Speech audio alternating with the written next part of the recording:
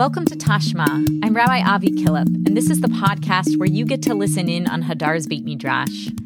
This year, I'll be writing a series of essays reflecting on the holidays through wisdom from the Talmud. I hope you'll join me on this journey. This week, I'll share an essay on Shavuot. Let's dive in. Matan Torah, the receiving of Torah at Mount Sinai, is deeply associated with the senses. The verses that describe it emphasize sights and sounds. What did we hear? What did we see? The Talmud introduces a new sensual experience. Smell. What did it smell like to receive Torah? On Shabbat 88b, Rabbi Yehoshua ben Levi, a second-generation Amora whose powerful Agadot are found throughout the Talmud, offers a series of vivid descriptions of the experience at Sinai that draws on the poetry from the Song of Songs.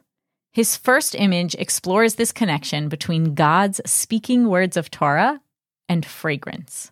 And said Rabbi Yehoshua ben Levi, "What is that which is written? His cheeks are as a bed of spices." Song of Songs 5:13.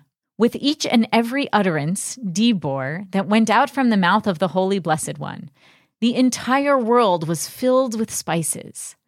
But since the world was filled by the first utterance, where did the second utterance go?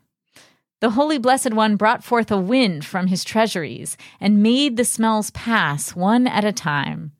As it is stated, his lips are lilies, shoshanim, dripping with flowing myrrh. Do not read lilies, but that they repeated, sheshonim. In giving us Torah, God fills the whole world with smells so powerful and all-consuming that after each commandment, God has to pause and bring a wind to blow away the scent before the world is ready for sharing of the next utterance. And the pattern repeats.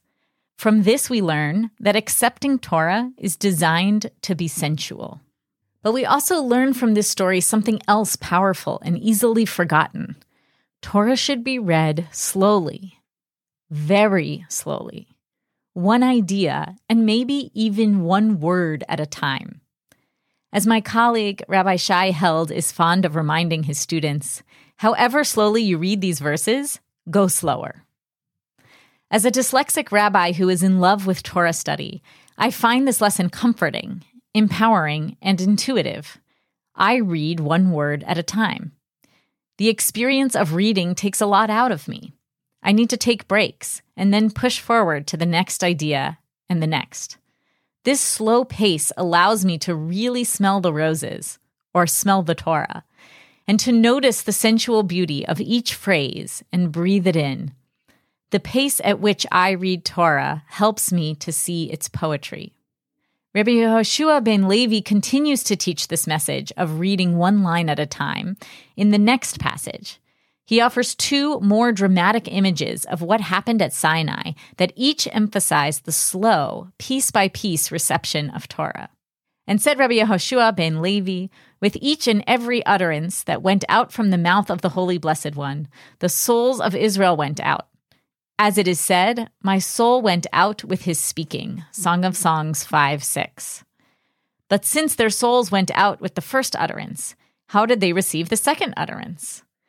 God brought down dew that in the future will revive the dead, and revived them. As it is said, you will sprinkle a bountiful rain, God. Your inheritance was weary, and you established it. Psalm 68:10. And said Rabbi Yehoshua ben Levi, with each and every utterance that went out from the mouth of the Holy Blessed One, Israel went 12 miles backwards, and the ministering angels led them back to the mountain. As it is said, the hosts of the angels will scatter, yidodun.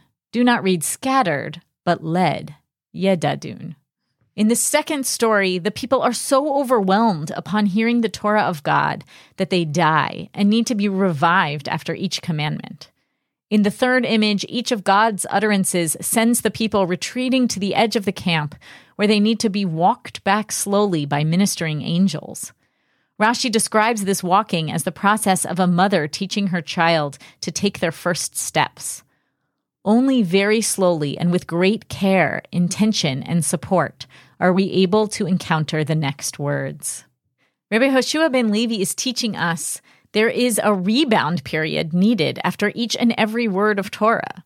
To really take in Torah, to receive it properly, is slow and laborious, and also ecstatic and entirely physiologically overwhelming. Rabbi Akiva, one of the greatest students and teachers of Torah ever, is known as Oker Harim, an uprooter of mountains. He was able to understand Torah differently and more deeply than any before him.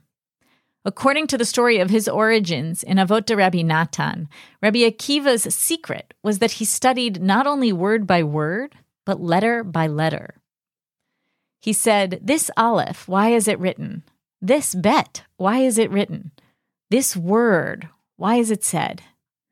Like a mason with a chisel who knows to chip away slowly and patiently, Rabbi Akiva is able to move mountains. In praise of Rabbi Akiva's method, on Menachot 29b, we find a story of Moses, still atop the mountain, asking a question to God about the meaning of tiny crowns on the letters in the Torah. By way of answer, God brings Moses to the Beit Midrash of Rabbi Akiva to understand the purpose of every minor detail received at Mount Sinai. Even Moses must learn from a teacher who reads Torah word by word, letter by letter, and crown by crown. It feels so appropriate that we fill Shavuot with the smells of fresh-cut flowers, baking loaves, and sweet cheesecake. Perhaps surrounding ourselves in these smells is crucial to reliving Matan Torah. May they remind us that to experience Torah at its most sensual, most fragrant, is to read it slowly and lovingly. Chag Sameach. Our producers for this podcast are Sam Greenberg and Jeremy Tabak. Thank you to David Chabinski for editing this episode.